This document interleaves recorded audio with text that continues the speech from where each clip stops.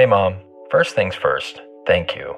It's my 1-year anniversary of my decision to say, yes, I need help, and yes, I choose me. And that's the miracle. I'm lucky that the strongest person I know is my own mother. Love you, Mom. Maxwell. Be that strong person who makes the difference. If your loved one is struggling with drugs and alcohol, reach out to Caron for a different kind of addiction treatment. Visit caron.org/lost. The legends are true. Overwhelming power! The sauce of destiny. Yes! The most legendary sauce has arrived as McDonald's transforms into the anime world of WickDonald's. The greatest flavors unite in all new savory chili McDonald's sauce to make your 10-piece Wick Nuggets, fries, and Sprite ultra-powerful. Unlock manga comics with every meal and sit down for a new anime short every week only at WickDonald's. Ba-da-ba-ba-ba, go! At participating McDonald's for a limited time while supplies last. A roast as dark as the night, perfect for fueling the cryptid research and mad ravings required for your podcasting. Don't mind the red eyes, he's just trying to warn you of the bridge! The bridge! Finally, from the caffeine-addled brains of Spring Heel Jack Coffee and Last Podcast on the Left, we bring you Mothman's Red Eye Blend. Yes, delicious Panama beans. Go to lastpodcastmerch.com to order yours today.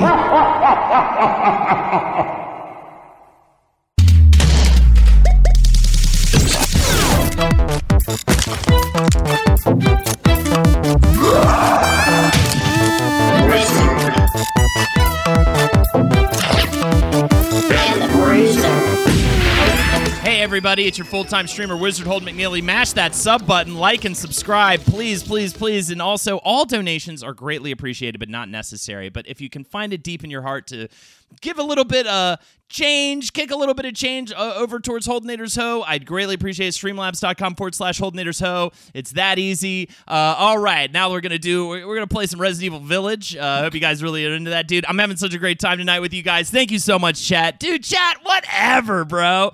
Get out of here with that talk, all right? Come on, chat. How about you? Hi, it's me, not Jake. I'm not Jake, the co-host of this podcast. You got jebaited.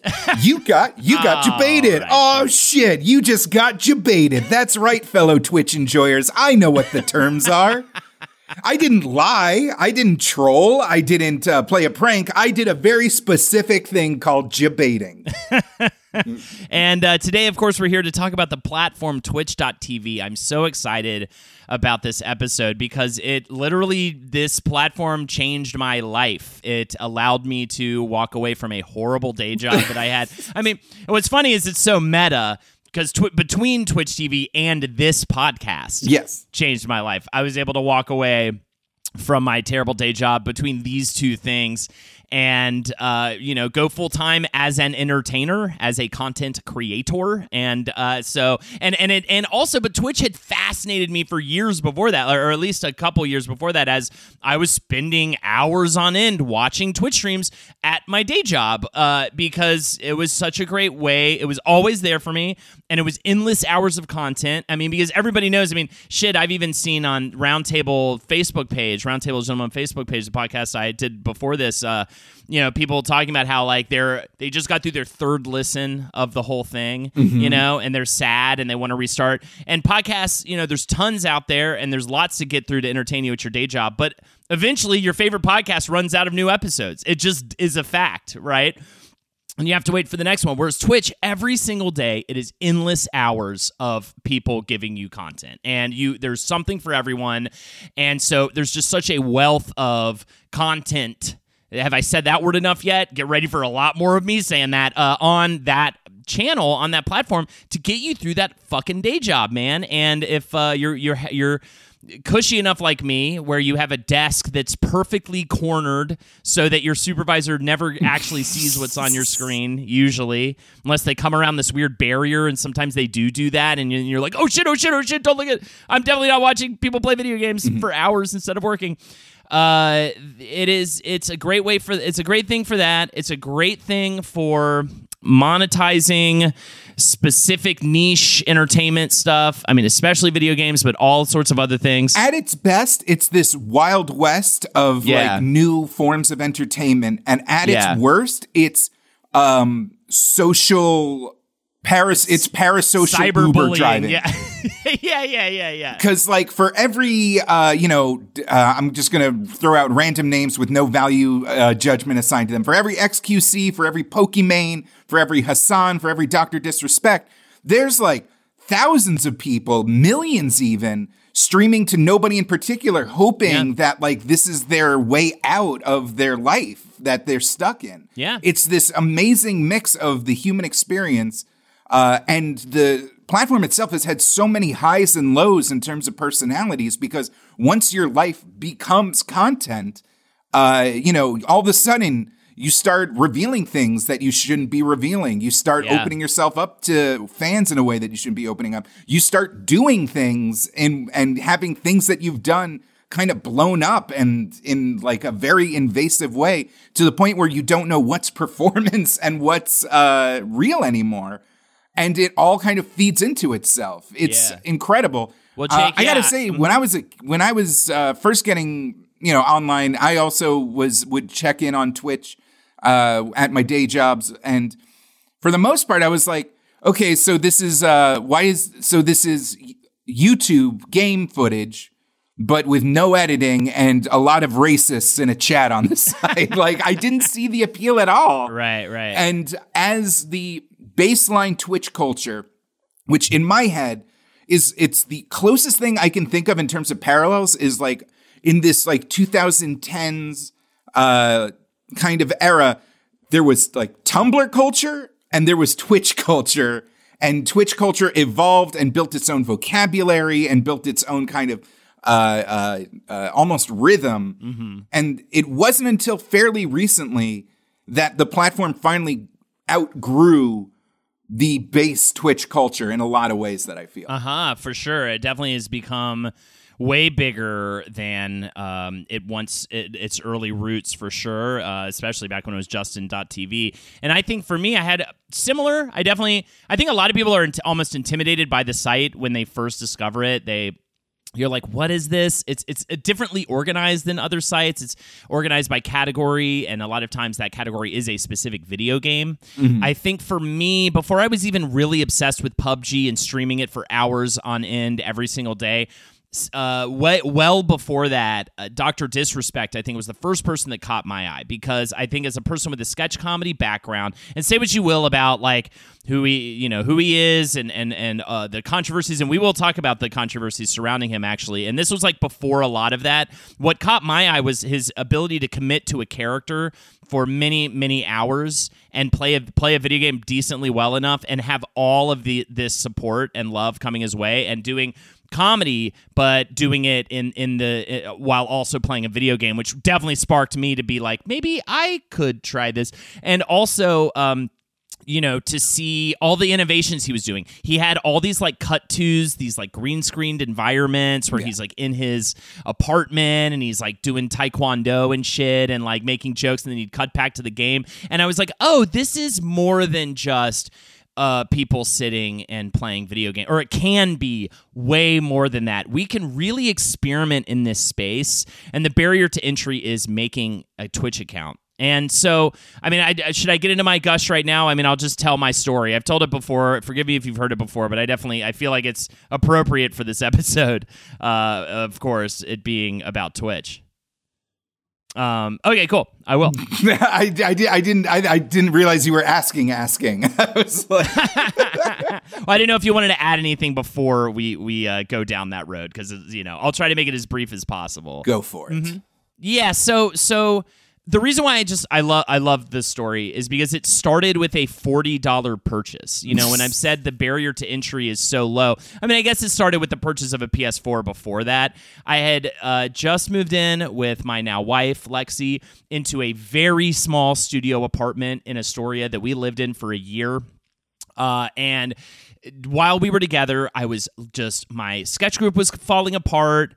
Roundtable of Gentlemen was starting to show the cracks, was starting to kind of slow down as people were getting more busy that were a part of it and unable to be there because of touring and getting the kind of jobs in comedy that I was dying to get. I was so desperate to have and just could not figure it out.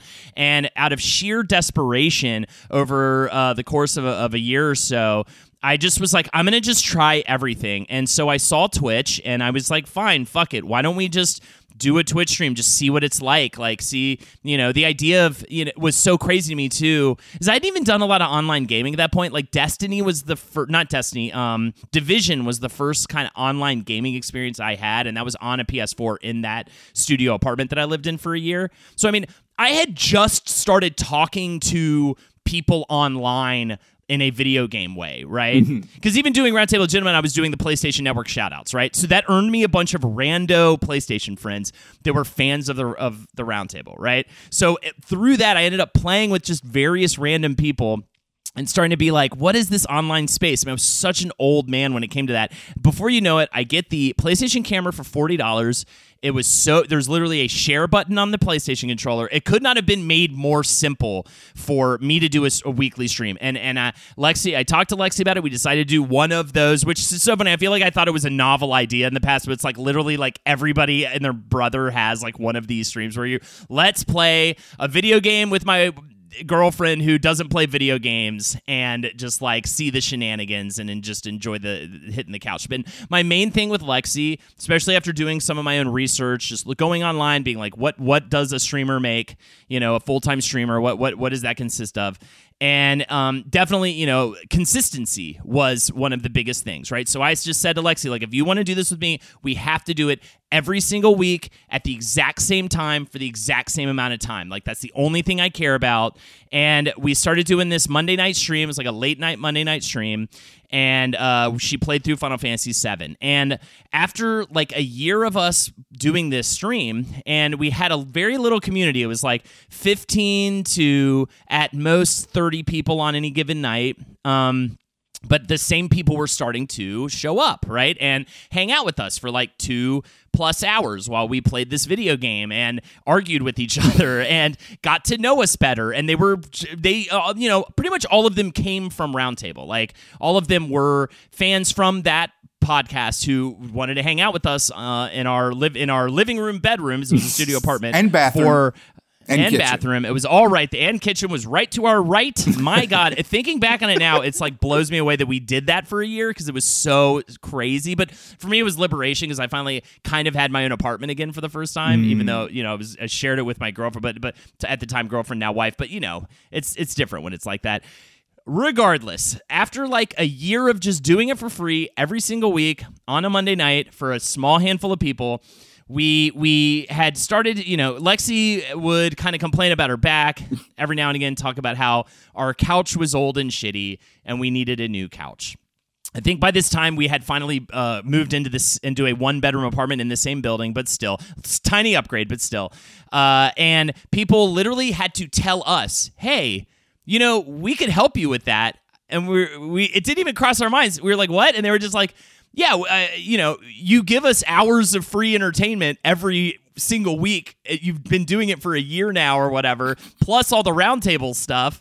Like, we could, help you get a new couch, and then we put a PayPal link in chat. We didn't even do it through Streamlabs or anything like that, which is, kind of the extension stuff that you do with donations. Are you still using the built-in PlayStation 4 Twitch functionality at this point? Because yes. I remember those first streams, because I was like, what an exciting thing Holden is doing. And the first thing I noticed was, wow, this overlay, this entire system is just so basic. Not even basic, like a secondary class experience. Yeah, compared to twitching from a webcam with a nice capture card and all that. But the thing is, it's so good to get started. And now Ben Kissel he will stream those Madden streams that way, right? Yeah. So even people are currently doing it. And it's just such an easy way to get up and running. And then all that stuff can come later, It was kind of like when we were trying to essentially create like a theater company, but for our sketch comedy group.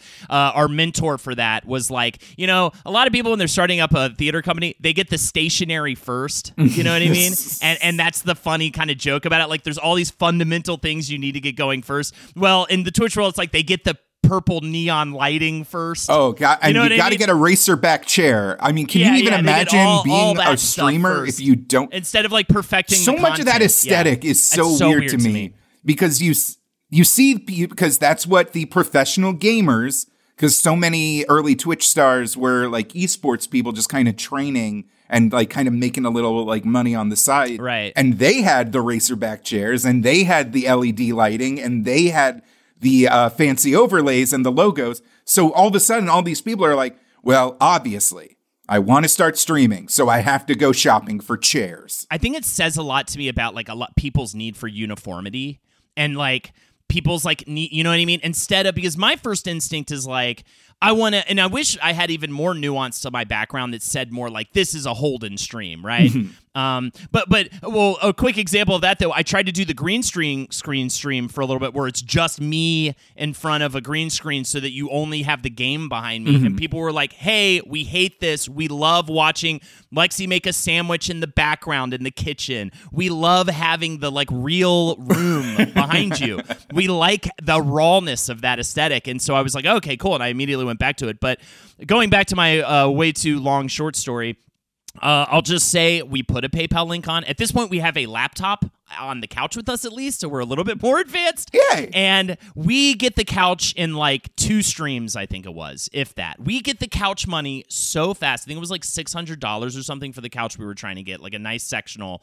We got it so quickly, and I am so miserable at my day job. And the first spark of a notion of like, wait a second, could this actually like be the thing? And then my day job threatened me with a quote unquote promotion where they're going to pay me a little bit more and make my life a living hell by giving me way more responsibility. And we're even like very upfront about that. They were like, we're going to sit you down with everybody in the office and they're going to go around and tell you all the things you're going to be doing for them from now on because we don't think you're doing enough and blah, blah, blah, blah, blah.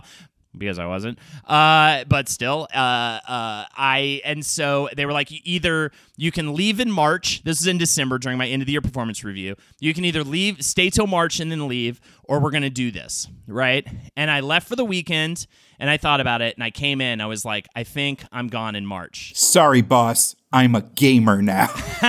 Exactly. I should have said it. And my whole idea was like, if I can raise up the money for a gaming PC and like a full stream setup to actually do the things you were just talking about, Jake, like have a professional looking overlaid stream, professional looking, quote unquote. It still is not that professional looking, but I am a partner, damn it. I am a Twitch partner.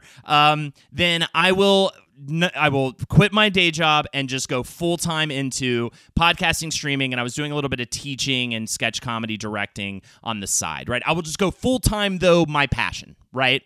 And not look for another day job. And I got that money in like a month or something. I mean, for a full gaming PC.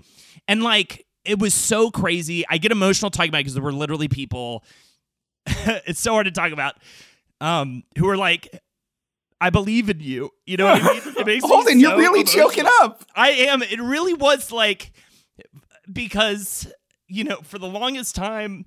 If these are nice people and they like you, Holden, then maybe, just maybe, you're not the gigantic piece of shit you always assumed you were. For the longest time, I struggled so hard to have a job in entertainment.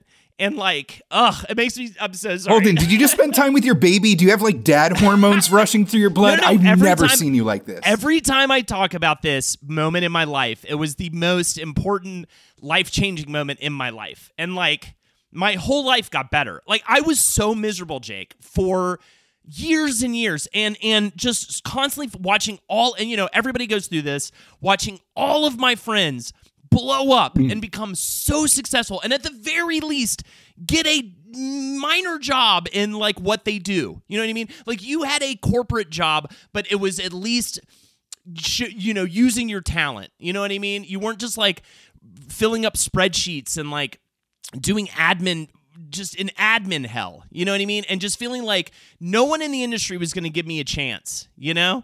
And like to just have people give me a chance and not a fucking suit in an office. I hate fucking authority, or really more so, authority hates me. Anyone in like a high position of power, like anytime we've had a pitch or a networking meeting or like something like that, it just, I feel like they can smell it on me. That there's something going on where like I just could not break through into this industry, and it took people, like real people, to say yes, like you belong in this space. You're tapping into something very essential about Twitch and its experience that, again, all these higher, notoriety streamers, the people that really make it big, that make waves on that platform, are people that are almost like authority allergic, kind of like you, where, the current top guy, XQC, made it big, we'll made his more name about him later as well. Yeah, made his name as a professional Fortnite player, and he was banned and then kicked off out of the whole league because he literally could not stop trash talking. It was just, he was physically unable to, because he's this weird monster person that like, but because the platform was built by like this community of people that were also kind of in a way monster people, like they found something more wholesome, and they found like a whole community and their own language and their own vocabulary to like engage with one another. And some of them should not be allowed to broadcast for. Well, that's the thing. That's what happens when there's no suits. That's what happens when Amazon buys the whole thing, just says, all right, everybody go nuts. We'll just take a cut of everything off the top. And if enough of you literally go crazy, we'll have a PR campaign where we talk about a safety team and not change that much. Right. And we're going to get into a lot of the, like a bunch of the controversies and stuff in just a little bit. And I'll wrap up for sure. That was pretty much the main thing. This story was just getting me to get to the cry part where people just actually showed any amount of like, you can be an entertainer for a living. But also after that point, I get the gaming PC and I have my own TV channel. And it's in my living room, and I can do whatever I want. And so I do try a bunch of things. I get to do a live sketch comedy show, that every month and a half or whatever. I tried this weird like character show with my buddy John. I kind of tried the Dr. Disrespect thing a little bit. We do, now we have cocktails where my buddy Jeff and I and Carly, we make a different cocktail every week and show it off in like a slideshow kind of way, and then just get drunk and do karaoke. Look in Holden's YouTube archives, you can see me get pretty much blackout drunk playing PUBG. Yeah, now and it keeps evolving, and that's what I love about it. Like I started a stream during pandemic. My wife Lexi ended up having to do these like overnight stay kind of things with the family that she's a nanny for, and so I had to replace our stream on Tuesday that we did together, that we kind of continuation from, called the marriage test, continuation from that Final Fantasy VII stream, so I ended up playing Sea of Thieves with like my three friends,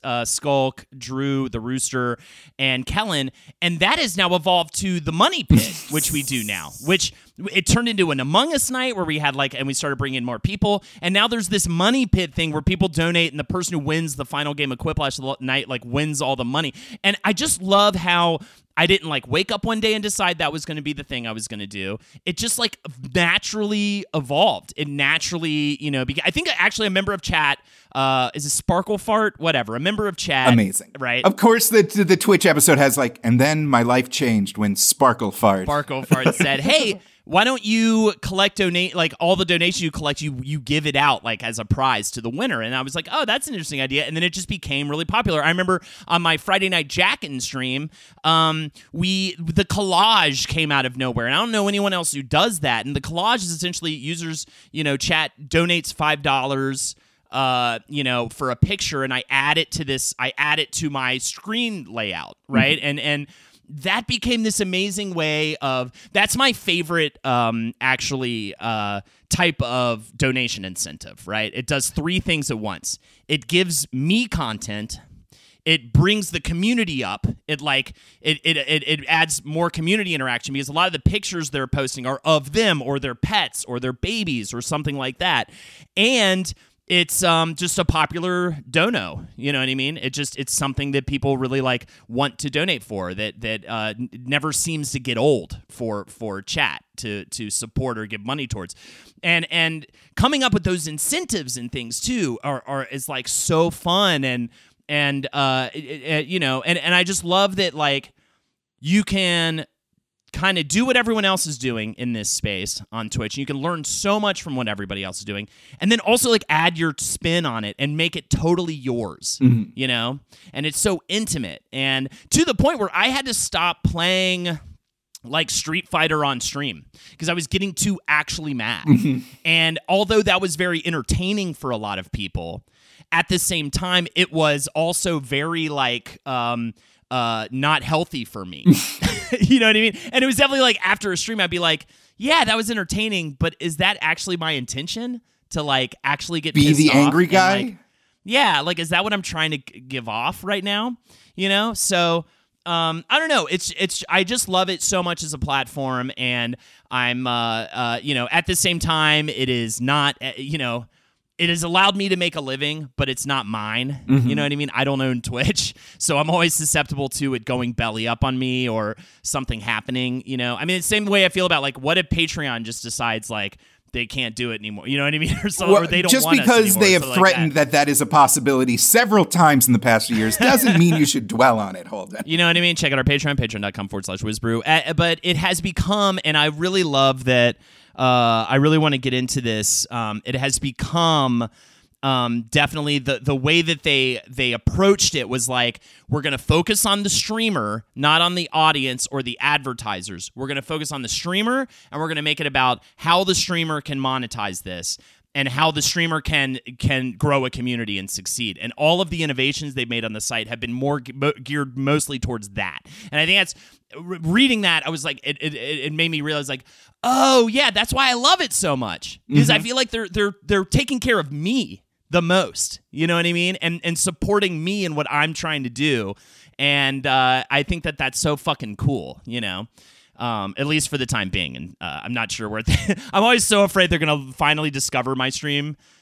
You know what I mean? Or in some bigger way, and be like, I don't like at all what this guy's doing. He needs to get the fuck off of this platform, because, you know, it's not like we're the cleanest or whatever, and this, that, and the other. Anyways, I digress. That was a very long. That is, I mean, it's less so than kind of YouTube, which has had several adpocalypses, but Twitch in this modern era is going through a little bit of these growing pains as Amazon is trying to fully kind of legitimize what was this like Wild West kind of anything goes space. The content is spreading into more different genres, IRL streamers, even like channels that were built on gaming now might spend like over half of their streaming hours just watching reruns of Kitchen Nightmares. Like, it is kind of and doing things that places like YouTube, which have a content ID system,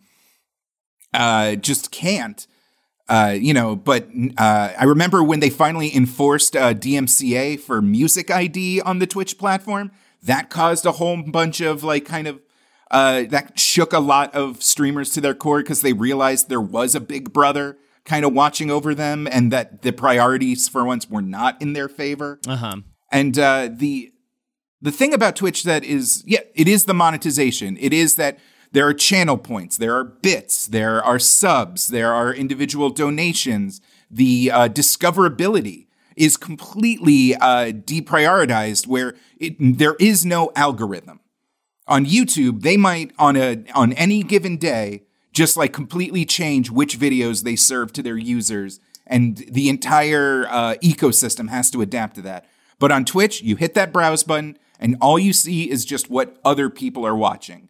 And I have ended up on all sorts of weird streams, watching all sorts of bizarre people, just because I'm interested in a topic, and something about that thumbnail and the right amount of viewers that vouched for this person led me into following them. And I find that fascinating. And that is definitely more in favor of the streamer than any advertiser or anything else.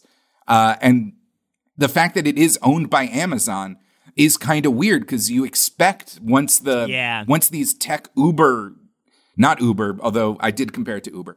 Once these tech overlords get involved, the fun kind of gets sucked out of it. And a lot of fans will say that the golden age was like right after the initial acquisition, when you got the Twitch Prime and you got all these subs and streamers were making money.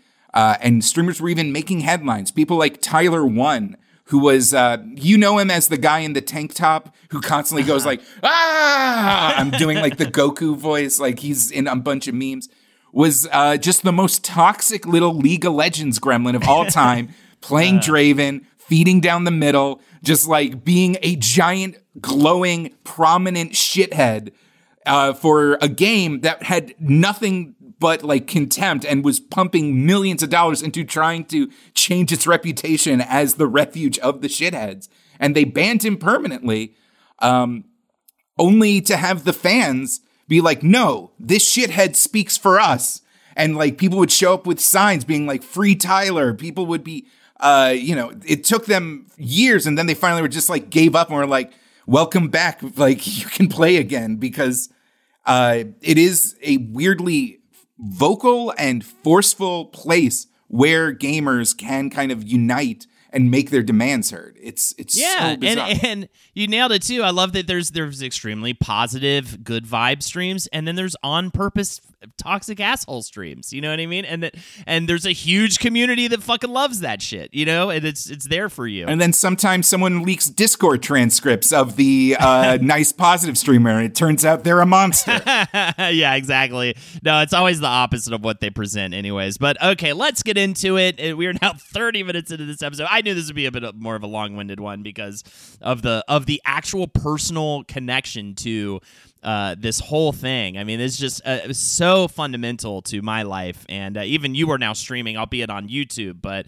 live streaming is just invaded. And through the pandemic, I literally watched every single person, and including all the people who looked at me cockeyed when I started doing this thing and was like, "What the fuck are you doing over there?" And I felt the disrespect of like me kind of doing this and not like trying to get like a shitty staff writing job or something like that. Instead, all have streams now. If anybody wants to offer Holden a shitty writing staff job, I'll just I'll dive on that grenade for him. I'll just go ahead. I would probably say yes to that job if you also would like to offer me that job. No, Holden, you're right. Stick to your guns, buddy.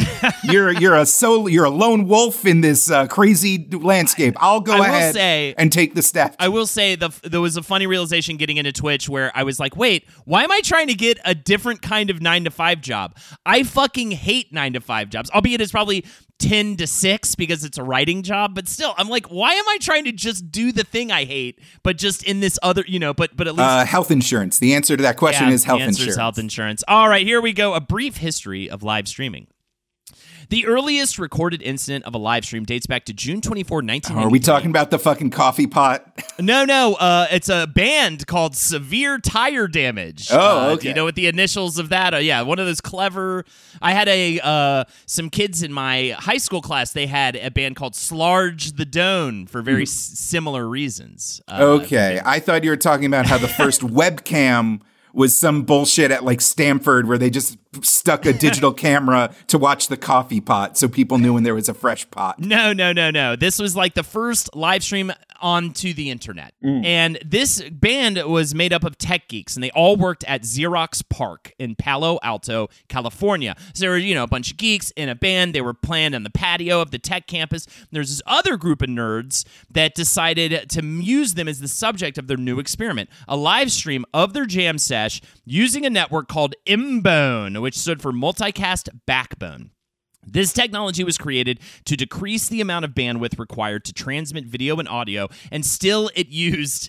I don't even understand what this exactly means, but it's such a funny thing. Still, to do what they were doing, they had to use about half the available bandwidth of the total bandwidth of the internet at the time to do this live stream. It's kind of nuts. I mean, because it's fucking 1993. Don't worry, though. I guarantee having my childhood defined by real player videos, it was definitely the shittiest video and the shittiest audio you've ever seen in your entire... Oh my God, yeah. Like, somehow the picture was probably only like 8 pixels wide, and it was still... a tiny little square, too, the smallest little square. Too. Just a blurry mess. I remember watching, Primus music videos online in high school, and it was literally such a tiny block of video that you had to like get right up to the screen to even just see what it was. The audio coming out of those old PC speakers is being like, I know it's got a big like, oh, and you're just thinking to yourself, this is as good as it gets. As good as possibly could be. Hitting download on a Green Day, a picture of Green Day, going to class for the day,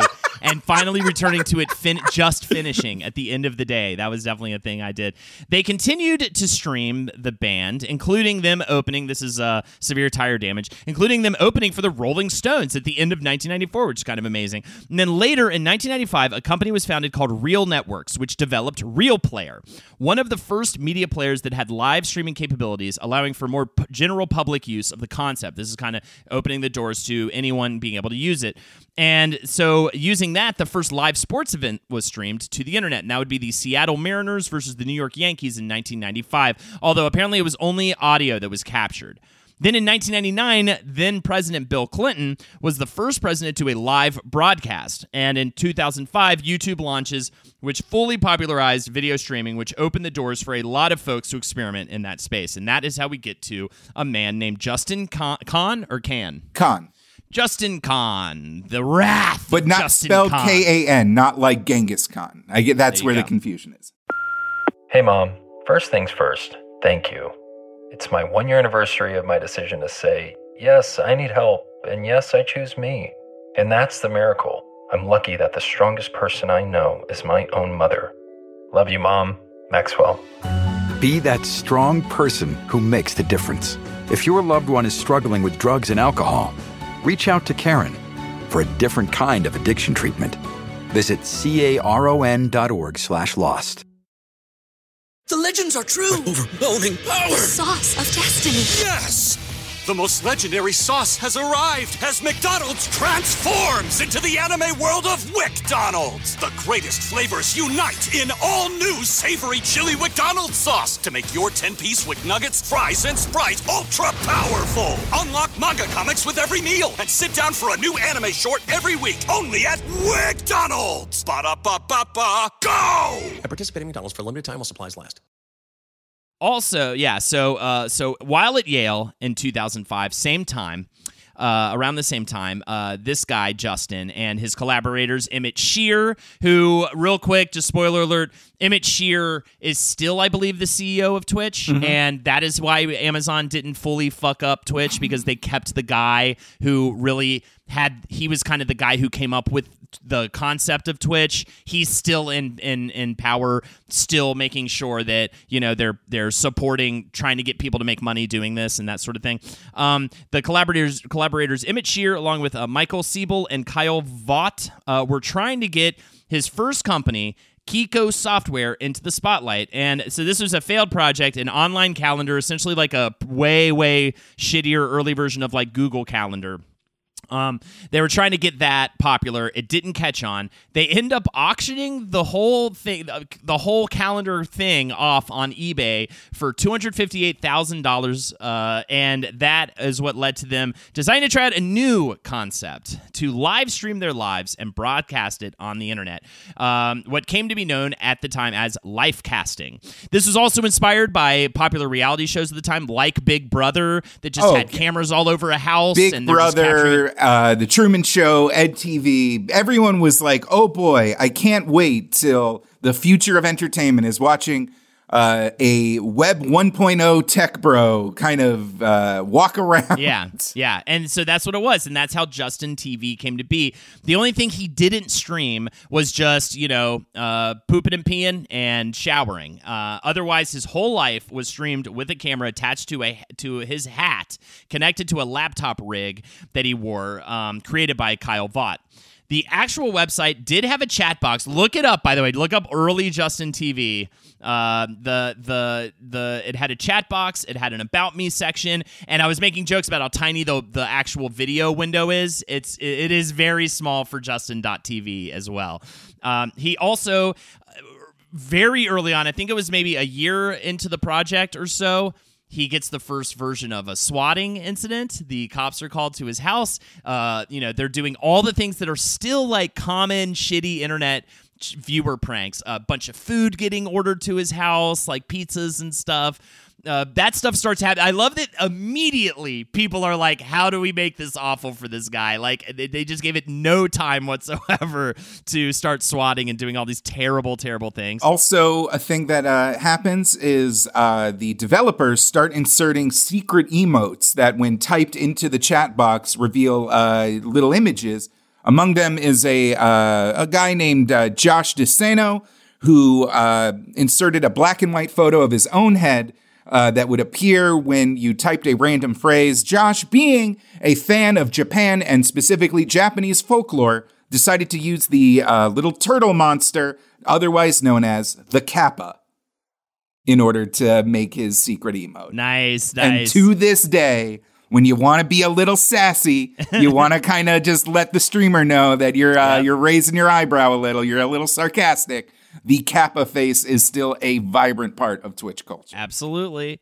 So I think the main thing right now with Justin.tv is Justin is just like a tech guy. He's not really like he doesn't really have the kind of pizzazz that one needs to be like a real popular streamer. It is kind of the only game in town, right? So there's definitely a big element of that. So that is when iJustine comes along. iJustine, this is a woman who had a tech background, initially worked in graphic design and video editing before becoming a finalist in a talent show hosted by Yahoo, which got her making online videos. And in 2007, she joined the Justin.tv site with her own live cast as a beta tester. Didn't get paid. Went on to have now she has over 5 million subscribers on YouTube. And essentially she's beautiful. She's got pizzazz. She's got, but also had that geeky tech background so that she kind of could do it all. And that's like the secret sauce to being a really successful streamer. Like, you have a good personality, you've got the look, you've got, but you also know your way around a PC,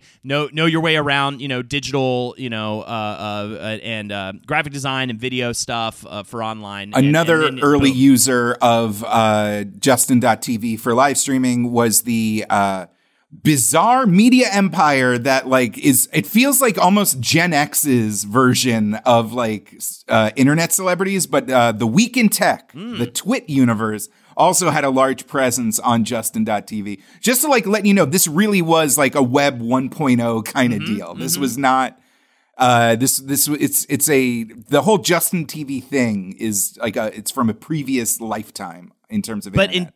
In 2007, it really explodes, and by the middle of that year, there are over 60 different channels on the site, and the whole thing goes open network in October of that year, allowing anyone to register and broadcast, and 30,000 accounts were registered by April 2008.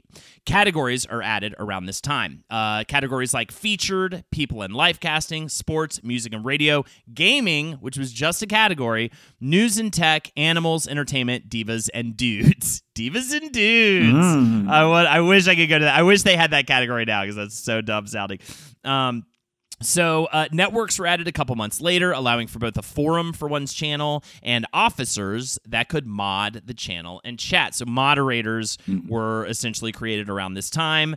Then there was a redesign of the site in 2009 to simplify the whole thing, and a past broadcast page replaced the archive page, in which broadcasts were saved as a clip and deleted after 7 days unless the user highlighted it for a permanent save. And if you've never done Twitch before or never had a Twitch channel, these are like early versions of fundamental Twitch stuff, like making highlights, clips, VODs, having clips. The fact that they do get deleted, so you have to archive them to YouTube. That's going to come later, but that is a big deal. Also, mods is such a fascinating thing because a mod is usually, I'm sure higher end streamers, maybe there's money involved, but are just people who love your channel and help keep it a nice place to be, largely for free. And the way that naturally kind of comes about, at least in my experience, was so cool and fascinating. Like, for a while, it was just me modding my channel. I think there was just one day where people were like, hey, you kind of trust me at this point, and I would totally mod your channel for you so you don't have to like always deal with these fucking trolls or whatever yourself because you're trying to play a game.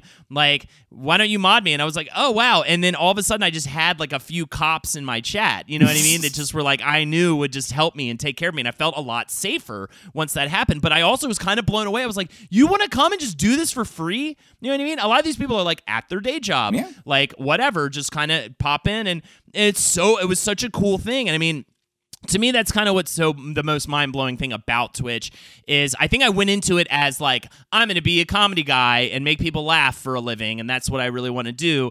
And yes, that is a big part of Twitch for me, but I learned way more that it's really about community, harvesting a community. That is the most important thing, really. And then reaping them with a scythe of parasocial harvesting, and you just get the donos.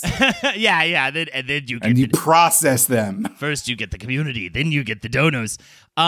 Yeah, and community building wasn't exactly what I went in on it for, and I had a lot to learn. I had a lot of growing pains with that. I don't know, Jake, you're early on in the streamer thing. I don't know where you're at with that, but I mean, I had the gamut of, dealing with trolls, dealing with people. The worst version was people who weren't quite trolls, but did just enough to kind of be awful, but not enough to be like, I need to ban you right now. That was always the worst. The ones who come in and just say terrible things, you can be like, all right, just ignore them and they'll go away, or ban them if they keep going.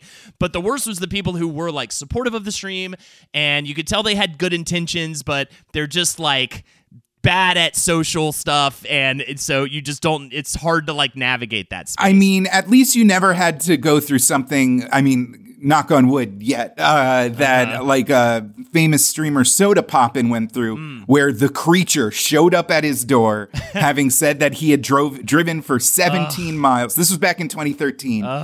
And feeling guilty and not wanting to send him away, he invited him into his house, at which point the fan known as the creature colloquially started filming the inside of his house, live streaming himself from inside Soda Poppin's house, Jesus. Refused to leave for like over a week until the community was like, you have to get rid of this guy. This is not real.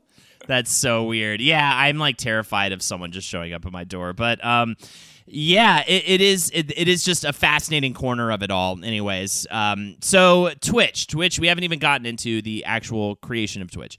The Twitch's inception, again, this name, largely due to one of the founders, Emmett Shear, who has a love for video games, and really just that was the category he most was drawn to.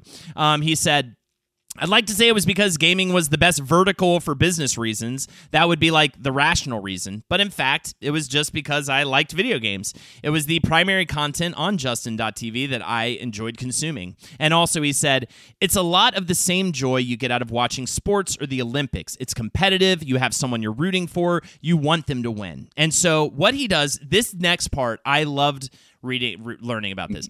What he does is so brilliant. He just picks up the phone and he just calls. He calls streamers on Justin.tv. He calls streamers on competitive streams. He calls people who don't like live streaming but are in the gaming space. He called reporters for gaming websites and things like that. He said, when I was first looking into getting into the gaming space, I decided the most important people in the space are the people who produce the content. So I decided what we would do is I would call everyone who broadcasted on the site already, everyone who used to broadcast on the site but left because it wasn't good enough for them for some reason, everyone who was doing something similar but had never done it live, so people who are on YouTube and were recording gaming sessions but had never tried broadcasting it live, and he asked them all the same 8 questions that essentially get to the bottom of what they liked about the site already, and more importantly, what were their, quote, pain points, is what he calls it, or things about the site that made them not enjoy broadcasting there. And it was really trying to get to the bottom of what made it not fun to be a streamer on the site, and, of course, obviously what made it fun, but really focusing on those things that were keeping streamers away.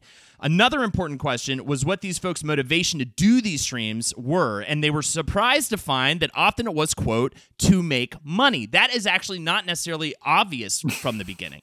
which is how they came to create the partner program, as well as other means to bring in income and like bits, essentially Twitch bucks that you can throw at streamers. And when people ask me, I usually give them the sell on Twitch, and people ask me like, where should I start streaming? Because usually it's I thought that was more just about gaming. I'm like, yes, it is most associated with gaming, but there is tons of content that's not gaming on the site. Most of the content I do, half the content I do is not gaming related, right?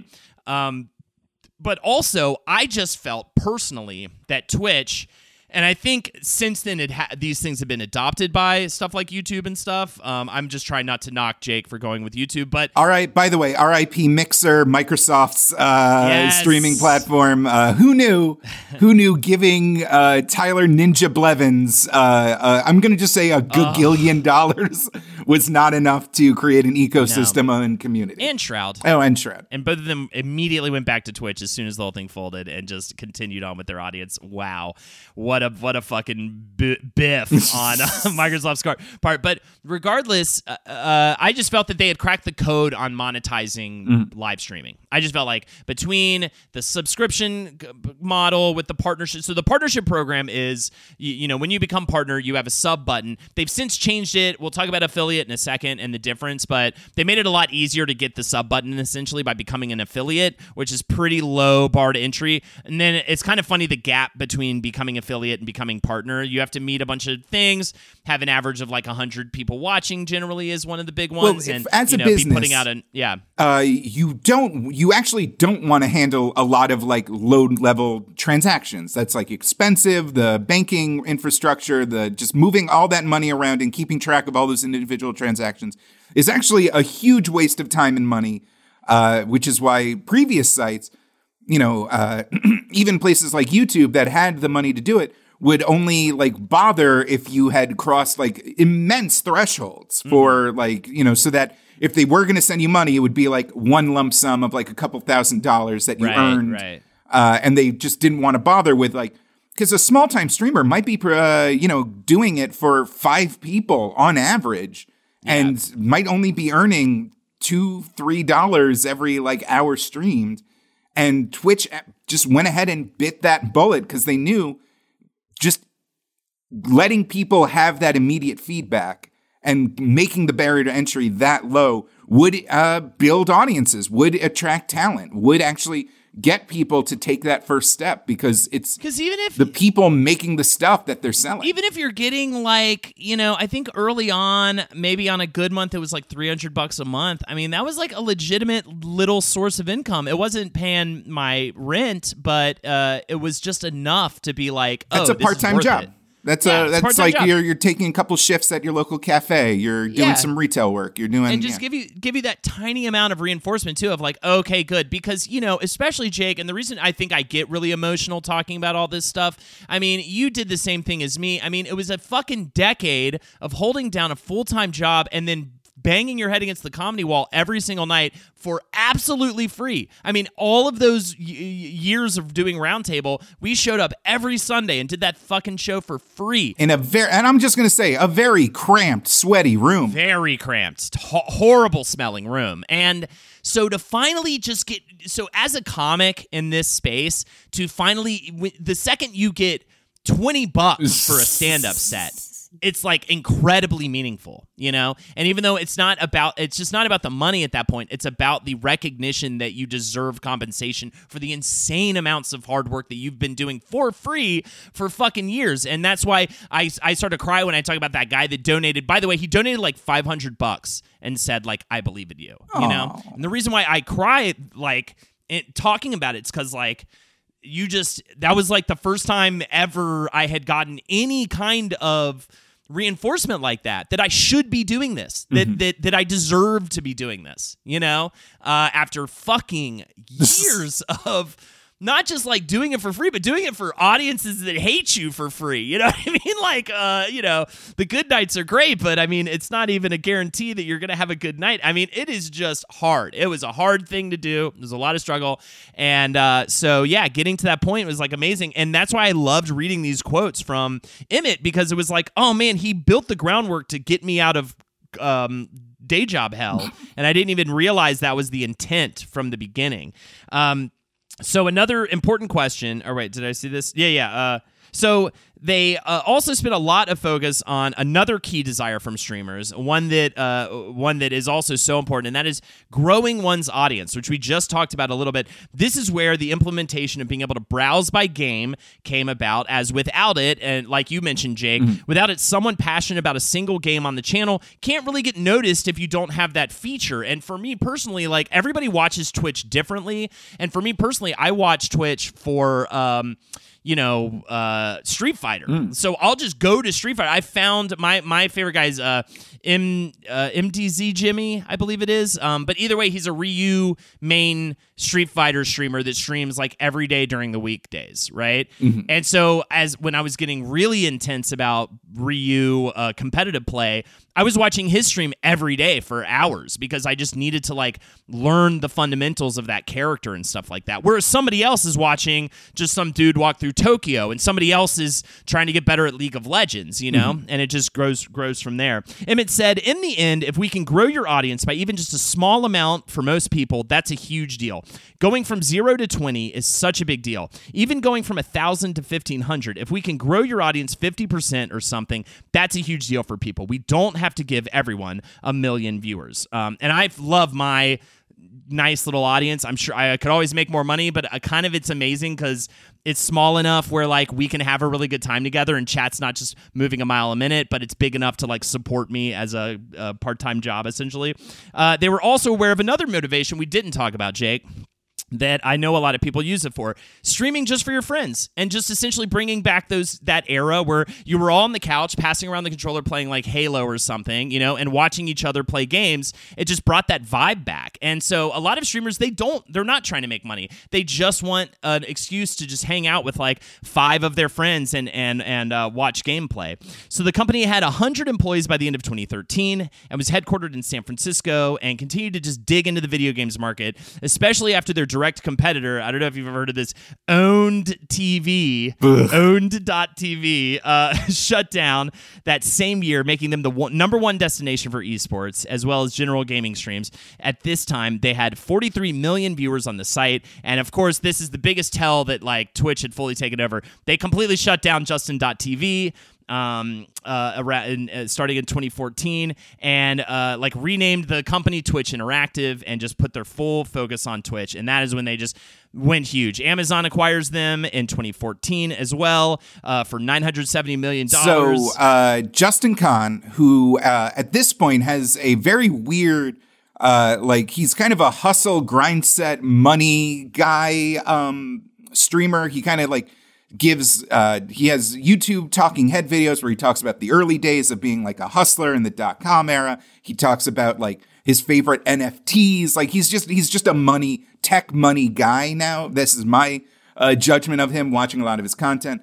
And he talked about how Tech Money Guy, by the way, my favorite hip hop star. No, you're thinking of Tech N9ne, friend of The Rock, Tech N9ne. There was a bit of a bidding war going on where Google desperately wanted to kind of shut down Twitch because they saw what a threat that represented to YouTube. And they had like assumed that at some point they would incorporate live functionality to YouTube. And in many ways, it's still, despite all the resources that Google has, Alphabet, has to like make it a thing on YouTube, the live functionality is still not as user-focused as Twitch. But supposedly $1 billion was leaked to the tech press, and Google got cold feet, thinking that they might have gotten tagged by a monopoly lawsuit if they controlled both of the big video platforms online. Ah, that's why. Okay. Khan also details a story before even Google got involved that it was going to be Yahoo that bought them, also for a sum of money close to $1 billion. And Justin broke off the deal after a meeting with Yahoo CEO Marissa Mayer, who said like, yeah, it'll be great. There'll be like Twitch fashion and Twitch landscaping and like Twitch shopping and Twitch, like all this other stuff. And he was like, no, we got popular for being gaming. If we just like stop being that, like it'll be a disaster. Ironically enough, now Twitch is a lot of things that aren't gaming. On any given night, just chatting is a way bigger category than any individual game on the site. But it wasn't until the offer from Amazon started rolling up that things got serious. And according to Khan, they were finalizing the deal, and there was a couple of like pain points between the two negotiating teams, and they weren't sure whether or not it was going to go through. Khan then got up and left to go to Burning Man because, as I said, he's a tech money guy. So, of course, he had to go on the eve of $1 billion deal that would secure his life for the rest of eternity. Probably on acid. Yeah. He parties. There's no cell service. He helps build an art car. He just loves Burning Man. He finds a friend on the day after the deal was supposedly supposed to be signed. She has half a bar of 2G service, and he picks up the phone, calls his business associate, and he's like, "How'd it go?" And the business associate just says, "Congratulations, you might want to look into getting a better place." That's amazing. And Amazon Prime actually, especially, say what you want about Amazon and Bezos and all that, they really did, in a way, give a bump to the site, especially if you have an Amazon Prime account, and yes, I'm about to solicit, because please come to twitch.tv/Holdenators. If you didn't know this, if you have an Amazon Prime account, you get a free sub a month to any channel of your choosing. So if you sub to me, it costs you nothing, and it helps pay my whole ass. That Twitch Prime thing is such a brilliant fucking move, because for a lot of people, the idea of subscribing to a streamer is just unheard of. You don't pay YouTube now covers that. There's now memberships with YouTube, but it's it's a mental block. You don't subscribe to your favorite. I pay the same amount for Apple TV. It's $5 a month. So why would I, you know what I mean? So the one-to-one on that feels a little odd unless you're watching it all day, every day. You know what I mean? Or watching you don't pay for your favorite morning zoo show on the radio, which is what old people used to do while they were at their day jobs. You don't pay, but having that Prime ready to go every month just breaks that barrier. You see you get the same notification on screen as everyone else. The streamer, if they're not too big, goes, "Oh, hey, thanks." And you get the dopamine rush, and you understand. It all of a sudden clicks into place. And then the next sub that you pay real money for isn't that big of a deal. It isn't, it all kind of, and the fact that it refreshes every month. So you forget about it. You're watching somebody and you're like, "Oh yeah." And you can support people. It's such a brilliant move. It really is. Because changing people's behavior, actually getting them to take that next leap in between, this is a free thing, you don't pay for free things, to, no, I am supporting this thing I love. There's entire other online businesses that are still struggling with that Rubik's Cube on how to actually make that work. Yeah, so I went partner, by the way, last year. It took fucking 5 years or something for me to finally get partner. And so talking about right place, right time. In 2017, when I went full time, that is when Twitch launched their affiliate program, the way lower barrier to entry in order to meet the requirements. So it's 500 total minutes broadcast over 30 days, at least 7 broadcast days over that time, an average of just 3 concurrent viewers and or more, and at least 50 followers. For someone like me that was totally, I had a sub button in a month, right? And that totally changed the game for tons of people like me. I would not have had a sub button until last year if they hadn't added that. It's unbelievable that I just lucked out with that. And then in 2019, they updated their logo and site design, added a creepy ad campaign slogan, "You're already one of us." Jesus. Jake. I know, right? I was like, why? And in October of 2021, by the way, another big happening in the history, an anonymous hacker leaked a ton of Twitch content, including its source code and the details of payouts. Oh, wait, we're jumping to this here? We're just jumping? Yeah. Oh, God. This is the timeline. I have a few other, copyright. Mature content and hot tubs. Yes, you heard that right. Hot tubs. Oh, hold on. Some other stuff like that, but I was just throwing that out there. Okay, so in the mythology of Twitch, what I've kind of been learning by shotgunning lots of YouTube explainer videos and watching a lot of Twitch is that because the environment changes so rapidly, there's what a lot of longtime Twitch viewers call metas, where a specific kind of content kind of becomes dominant. And sometimes it's a game like League of Legends or World of Warcraft or Minecraft or PUBG, H1Z1 giving birth to PUBG, giving birth to Fortnite, giving birth to Apex Legends. Sometimes something as simple as Pokemon Go being a game that you play outside opens the door for IRL streamers who previously, believe it or not, you were actually kind of discouraged from just kind of filming yourself out in the world on Twitch until Pokemon Go became a thing. And then all of a sudden it was a rules gray area. Speaking of Pokemon, another meta was recently has been Pokemon card pack openings. Yeah. That's the thing. Hugely popular one, like as of a few months ago. Twitch plays Pokemon in 2014, giving birth to all these like scripts and bots where the chat kind of automatically plays games or does things in the stream IRL, which, by the way, we could do a whole ass episode on Twitch Plays Pokemon. All hail Lord Helix. All hail the Bird Jesus. All hail the King Fonz. Like, whatever. That was a whole deal. Let's just say really quickly, a bot was created so that people in chat could give commands directly to a Pokemon game,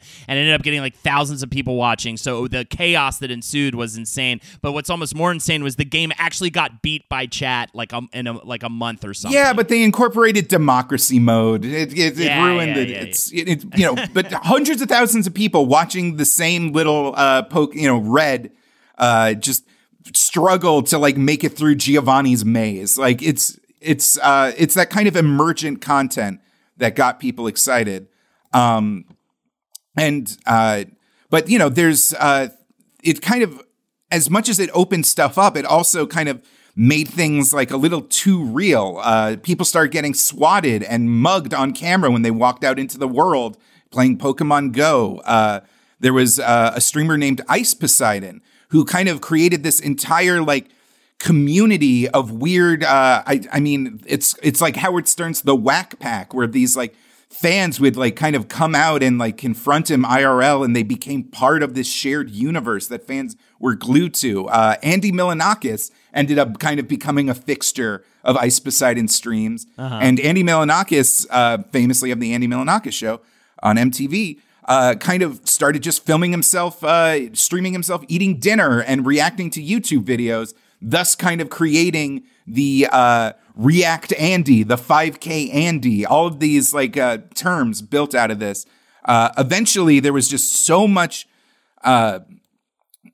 weird stuff. Ice Poseidon started something called the CX Network with him and his friends, a brutal streamer house kind of deal, which they would just fight each other on camera in like illicit MMA fights. One stream that went too far was like a fake Stanford experiment thing that they did with members of the house, like, Stanford prison experiments. One member of the house, a controversial figure named Hampton Brandon, was getting chased by a fan and got hit by a car live on stream. And like, all these things were like exciting and new, but where Twitch did not want this to happen. Like, it's the drama and all these things were happening that were making people, the personalities like bump up against each other and kind of create all these publicity headaches for Twitch. Something like the CSGO gambling controversy. I think that was 2016. Yes, they started doing it was real gambling essentially was going on, and so CSGO. That's what it was. So yeah, they were. It 2015 CSGO was big in a huge way. Europe versus North America, Cloud9 Gaming, these legendary teams, the height of the esport. There were all sorts of weird controversies before that. A team sponsored by iBuyPower purposefully threw a game live on stream, and it was so obvious and horrifying, but they bet against themselves because they had like 80 to 20 odds against them, and they just threw the game and made like thousands of dollars off that live on stream. And all of these, but another thing was the skins, the weapon skins on this highly competitive game, this highly publicized game, this major esport started getting worth a lot of money. And these third-party sites allowed you to bet and gamble and give you a chance to win these expensive, high-value skins. It's like a slot machine, yeah. And so these streamers would advertise this slot machine. They'd show themselves playing and get massive payouts. Yeah, and winning big. And it was all totally rigged and total. They owned bullshit. The gambling sites. They were playing with house money and didn't reveal it to the kids. And a lot of kind of Twitch historians talk about getting caught up and losing a lot of their parents' money in these like scams. Yeah, it was pretty fucking heinous, totally. Hi, Max. I wanted to share something with you. I wanted to tell you how grateful I am and how you've embraced your sobriety since day one. I'm grateful for how you changed your life. I'm grateful for the love you have for me. I'm grateful for you. Love, Mom. If your loved one is still struggling with addiction, you might not feel like you'll ever get to grateful, but we can show you how.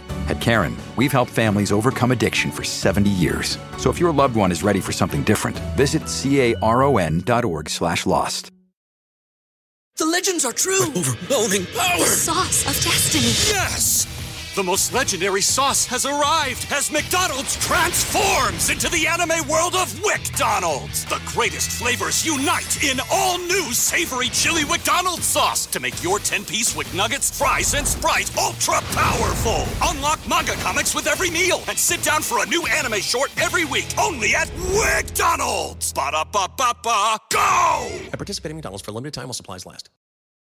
And then there's hot tubs. Can we talk about hot tubs for a second? Hot tubs? That's like 2019. There's like all sorts of weird shit. I think it's 2020. I think it was more recent. But I think really it also speaks towards the whole mature content policy with Twitch, and that has been an interesting point of contention in the meta for sure. Essentially, streamers on the channel kind of doing horny stuff. I also want to say, like, no disrespect from my end, I'm just trying to unpack this informationally, and I don't want us to get into like should this or shouldn't this be a thing, because I don't know. You know what I mean? It's a nuanced thing. I'm sure I have opinions, but I don't want to really get into it in that way. But I will just say, streamers, the general stuff is streamers cannot play any game rated adults only by the Entertainment Software Rating Board. Any game that contains overtly sexual content or gratuitous violence. There are actual banned games like BMX, XXX, Honey Pop, which I have played. It's very fun. A horny match 3 game that you cannot play. Second Life, just because of how horny and weird Second Life is.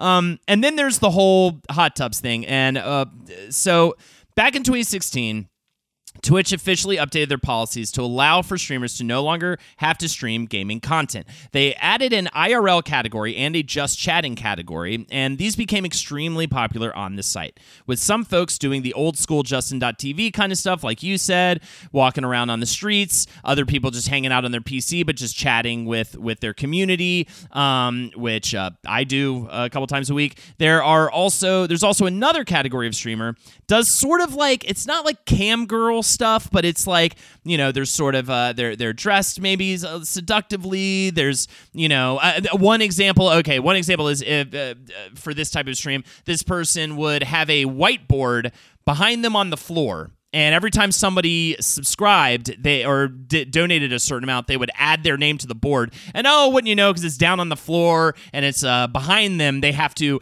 bend over, revealing their buttocks very seductively whilst they wrote that down. Little things like that. Little things that toe the line of content policy stuff, right, Twitch, but are allowed or are not allowed, right? That just sort of are being horny, right, in this way. And there's all types of ways to kind of find ways to be sexy on a stream. Playing Just Dance can be one if they're dressed a certain way and they're kind of flaunting it and doing that sort of thing.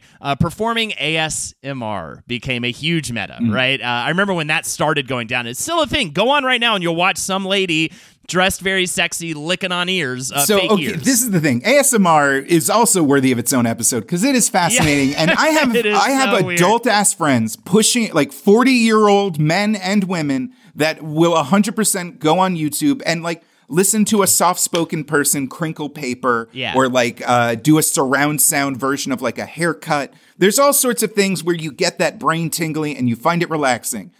the ASMR category on Twitch, even just doing a test when we were watching Twitch on the study I'm watching stream, one right now. I'm literally watching one right now. The very was first a thing that woman, popped up I'm on going ASMR. to say, tongue fucking a pair of stereo microphones. It Jake, was terrifying. The woman right now is doing some crazy stuff to this ear right now, and she had whispering stuff into it, and it is very arousing. I would probably say, if I was a sort of person who watched these from time to time. Now, this means you are either a 12-year-old boy who is just getting excited by the female form, or you are a grown-ass adult in a country like Turkey or Thailand or Indonesia or someplace with actually very strict internet pornography filters.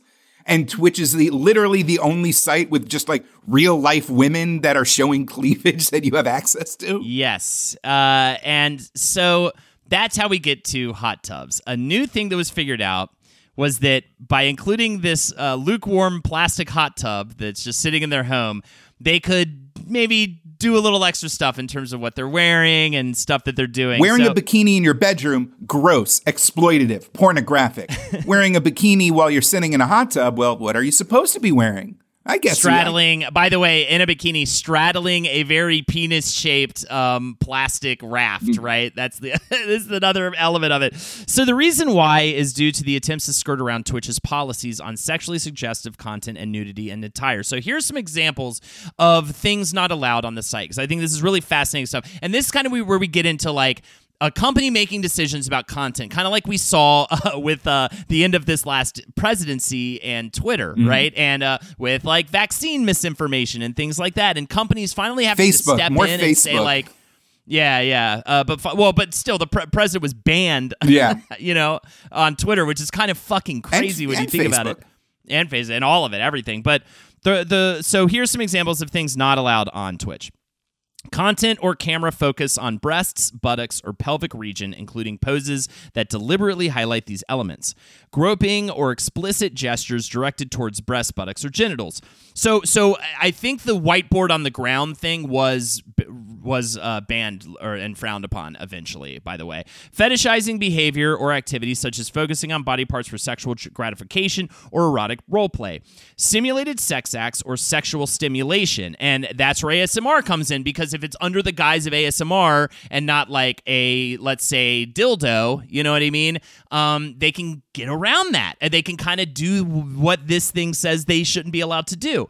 Using or featuring sex toys in context related to sexual education, which, by the way, is why Last Podcast on the Left got that early ban with the Baldo, if anybody remembers that. Erotic dances, such as those involving stripping or flashing, as well as pole dances or acrobatics with sexually suggestive framing. So Just Dance instead of pole dance. So now I'm playing a video game and I'm dancing in a sort of suggestive way, but it's a game. I can do it. And as for nudity and attire, here are some policies from their community guidelines page as well. We don't permit streamers to be fully or partially nude, including exposing genitals or buttocks. We do not permit the visible outline of genitals, even when covered. Broadcasting nude or partially nude minors nude minors is always prohibited, regardless of context. So, and for those who present as women, we ask that you cover your nipples. We do not permit exposed underbust. Cleavage is unrestricted as long as these coverage requirements are met. For all streamers, you must cover the area extending from your hips to the bottom of your pelvis and buttocks. For those areas of the body where coverage is required, the coverage must be fully opaque.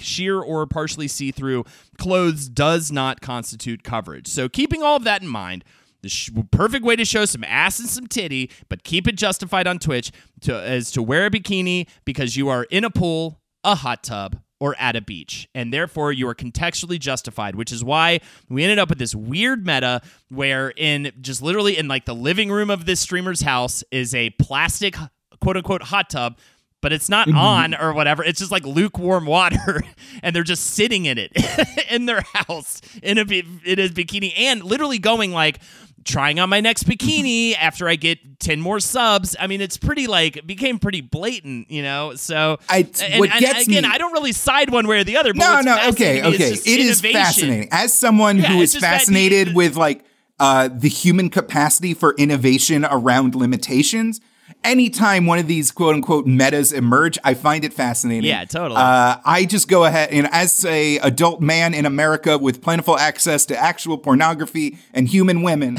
I don't actually, I'm not compelled by it. There is like a weird dark mirror where you talk about Twitch streamers and all, but there's like this contingent of people that are like mad at quote unquote booby streamers or like someone who feels like genuinely upset that there are women that like, yeah, they'll have a low cut like sweatshirt and they'll show cleavage while playing Overwatch or something.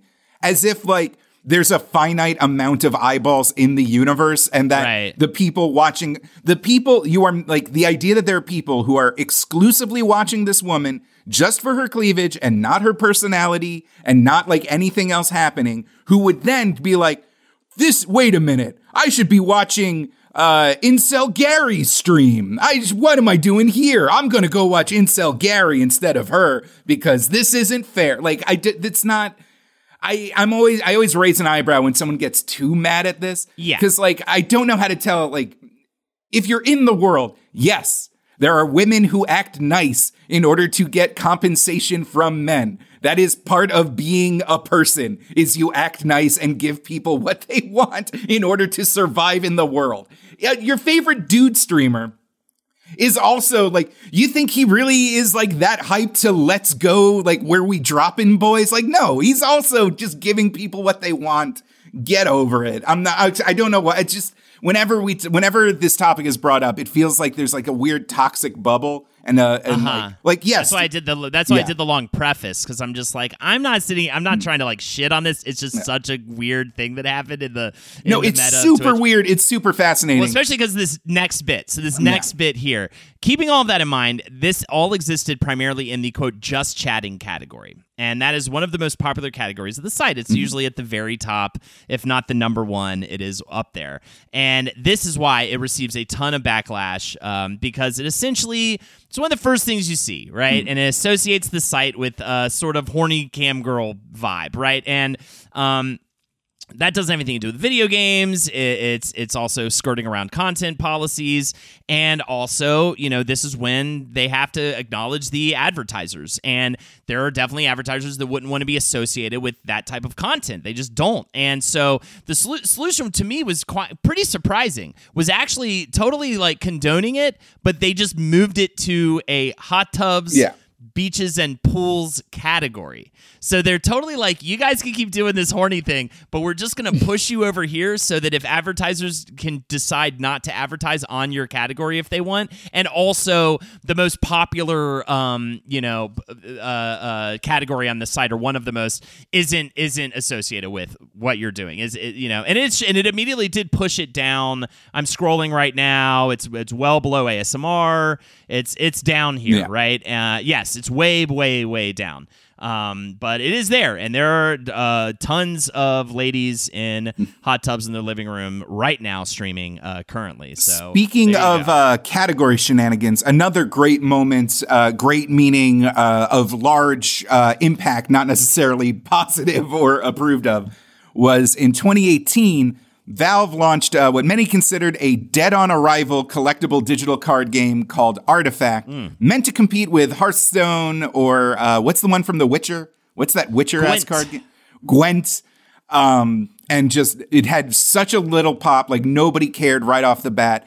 And so the community started posting exclusively controversial content under the Artifact tab, to the point where the category started trending with no actual gameplay involved. It was just people reposting anime, posting movies, a couple cases of pornography, and like just illegal content, all under the Artifact tab. Because the community, again, they're a little bit trolly. They're a little bit sassy. That anti-authority gamer heart kind of is just flowing throughout the underbase of this site. That's why I kind of love it, because it's kind of, exactly, kind of that. I mean, it's the only website where, like, even after the 2016 election, you can see a wall of Pepes like sad Pepes, mad Pepes, scared Pepes, dancing Pepes, little Peepees, happy Pepegas, sad Sages,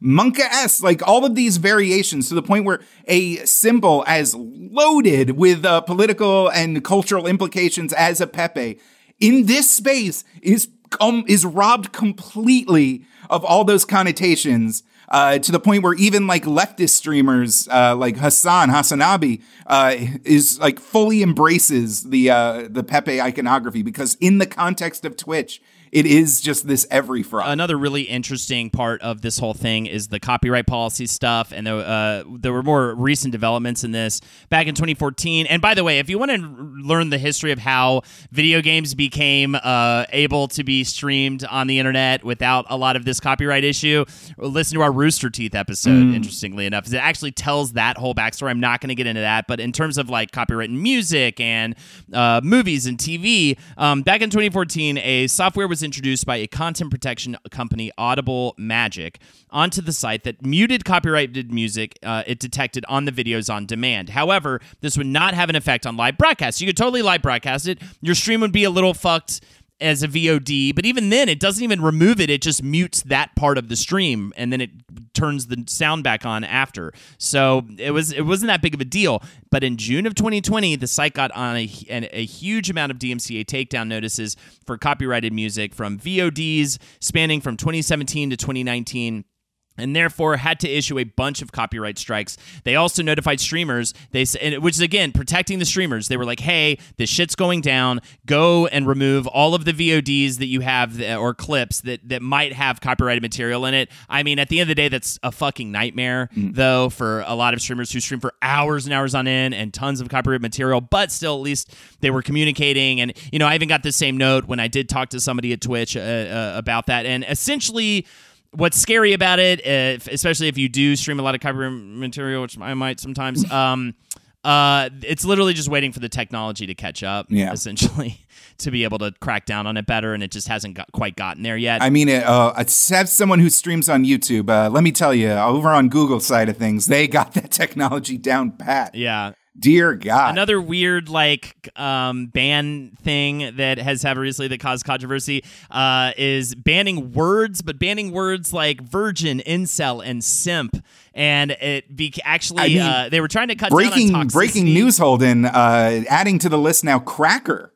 A ton of people got clapped for using the word cracker because it is a racial slur, according to their guidelines. So, yeah, they were trying to do this to reduce the toxicity of chat.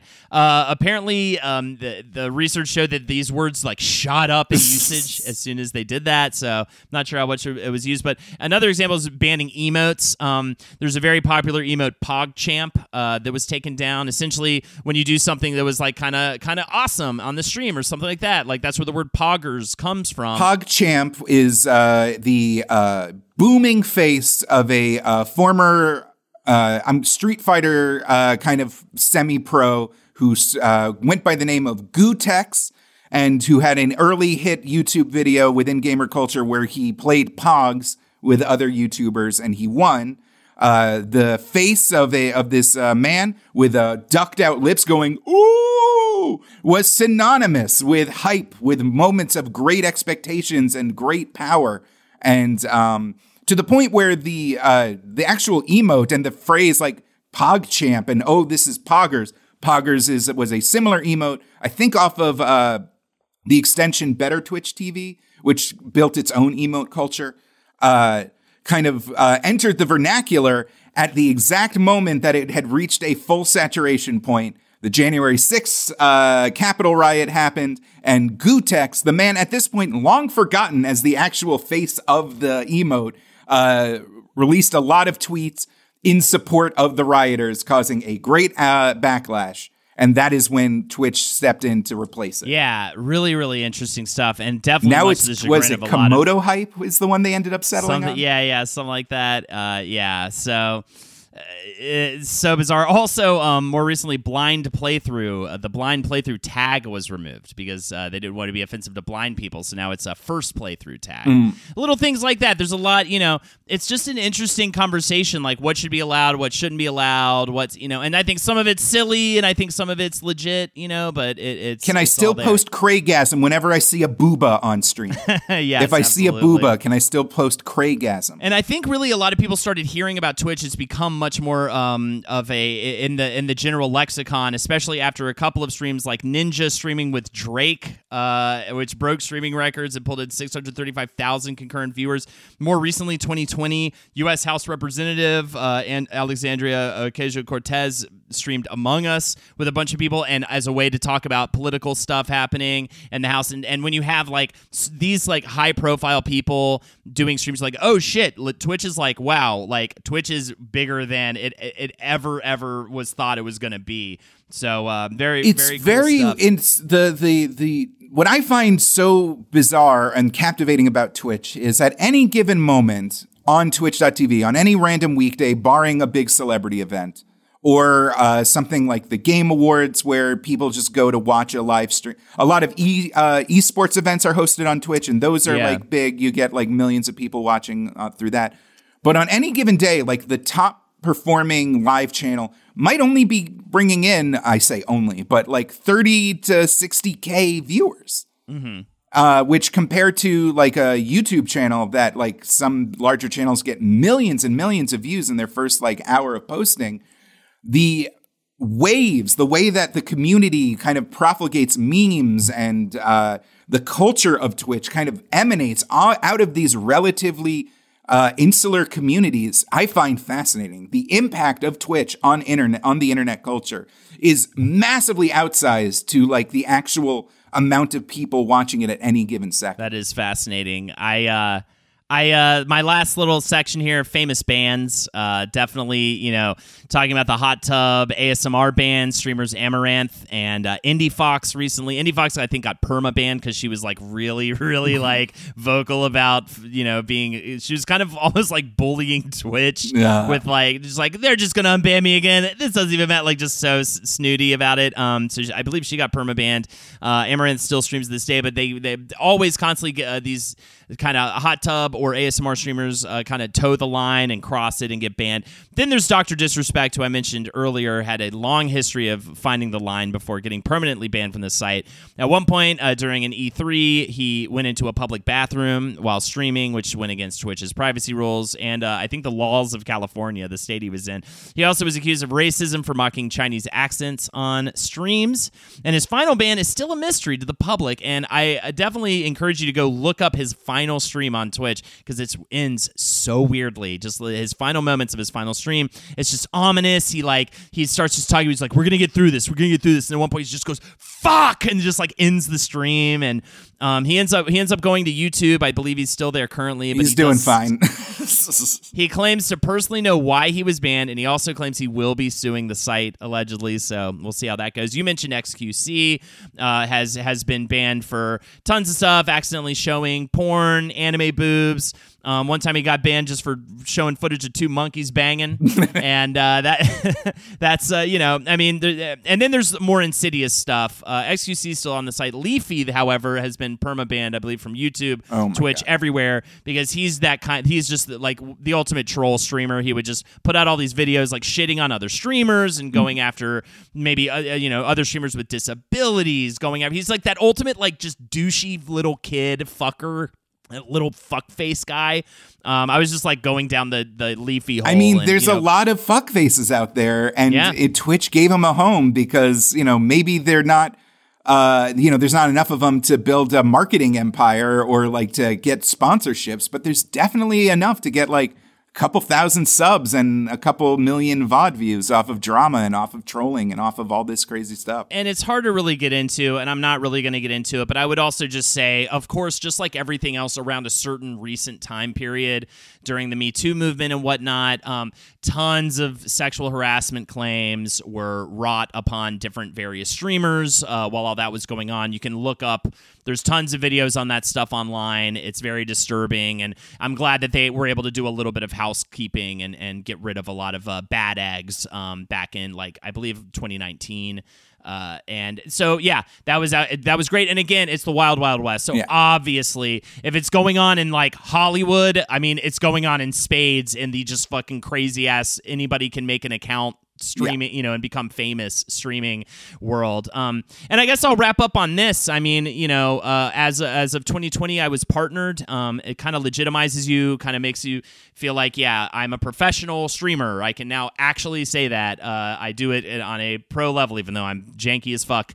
And that came about because of Matt from Streamlabs, dude, shout outs to you. He was a fan of the Last Podcast Network and the various shows and popped into my stream, and I started working with him on Streamlabs stuff, and he connected me to a guy from Twitch. And so I didn't have to apply for my partnership. In fact, I applied once, I got denied, and immediately gave me those feelings again of trying to like break through in the entertainment industry. And I was like, fuck it, I don't even need a partnership. I'll just keep doing my thing, and who gives a shit? And maybe I'll try again like in a couple years, but it was the last thing on my mind. And all of a sudden I have this meeting with this guy from Twitch, and after just a little bit, maybe 10 minutes of talking to him about my history and everything, he said, I'm going to immediately fast track you into a partnership. It sounds like you're the type of people we love on the site. You love you love to stream. You innovate. You are dedicated. You're consistent. And I finally got that green light from someone from an industry, from an authoritative figure to say, yes, you belong as well. So if it wasn't for my community, if it wasn't for just just random people who discovered my podcast or my stream or whatever it is, if it wasn't for you, I never would have gotten there. I don't think I ever would have gotten a partnership, a purple I'm glad check you mark. talked to Matt and not Hassan with 2 S's, not Hassanabi, a Twitch staffer that was revealed to have been grooming and abusing female streamers, dangling partnership fast tracks with them in leaked transcripts. No, this other guy who's head of like partnerships and stuff. And so thanks to those guys specifically, but also to everybody in my community who just got me on that path and got me to that place, because I couldn't have done it without you. So thank you so much. And this was a really fun episode to do, because I am just so passionate about this website and this channel and all the things about it, and even all the weird things that I have nothing to do with are fascinating. We didn't even talk about like Twitch has like an annual TwitchCon. Now that I'm partnered, I could actually probably just go. It's in San Diego, right? An invite for that. I think so. So yeah, maybe I'll try to do that, and we could talk about that. I didn't get to talk about Awesome Games Done Quick, the speedrunning community. That's worth its own episode. Twitch. We're going to give it its own episode, but I think we just about covered it, and I acknowledge that there's literally no way we could cover everything about this, so if we didn't cover something you give a big shit about when it comes to Twitch, I am sorry. Maybe it'll get its due someday, but it's literally just impossible to talk about everything that is this site and what it does. All right, Jake, anything else from you? No, I think that covers it. It's an amazing corner of the internet, one that I think will be affecting the world we live in for a generation onwards. Or it'll go away in a month, and that's the scary side of my job. I mean, listen, just because the website I worked for fired everyone and disappeared one day out of the blue doesn't mean that, several .coms all shut down randomly, kind of rug pulling everyone along for the ride. But Amazon isn't going away. They have the money to back this up. You can follow me on YouTube, where I do VTuber streams. YouTube, that's right. The website that wasn't built explicitly for streaming, but they're trying. They're trying they see over what's going on everywhere else, and they adapt it and to it and adopt it. So check out youtube.com/puppetjared, where you can see my streams. I have a lot of fun, especially on Thursdays, where we do the cartoon dumpster, where I go through the bottom bin of the cartoons of the 80s and 90s, and we just all kind of stare jaws aghast at the horrors and beautiful nonsense that we all consider children's entertainment during that time. Check me out on twitch.tv/Holdenatorsho, twitch.tv/Holdenatorsho. Come on by. I love it when WizBrew fans pop in and just say, hey, I love the last episode on Demon Slayer or whatever the fuck it is. And appreciate you. And sorry I cried, but I'm not going to apologize because sometimes I think people need to hear more grown men crying, okay? So it's fucking fine, okay? I'm starting therapy in a week or so as well. I'm just throwing that out there. It's important. I'm normalizing that as well. Yeah, also check me out. Check us out on patreon.com/WizBrew. We do weekly bonus content over there. And I think that's about it. All right. Hey, and always remember, never stop bruising. And keep on whizzing. Twitch chat, all these emotes, wondering how to spell that. Now we're older, everyone's moved on, but I remember Twitch chat from those days that are gone. Twitch emotes from long ago made you feel you're not alone. Kappa Pog Champ, keep a forehead, Bible thumb, Twitch emotes. This show is made possible by listeners like you. Thanks to our ad sponsors, you can support our shows by supporting them. For more shows like the one you just listened to, go to lastpodcastnetwork.com.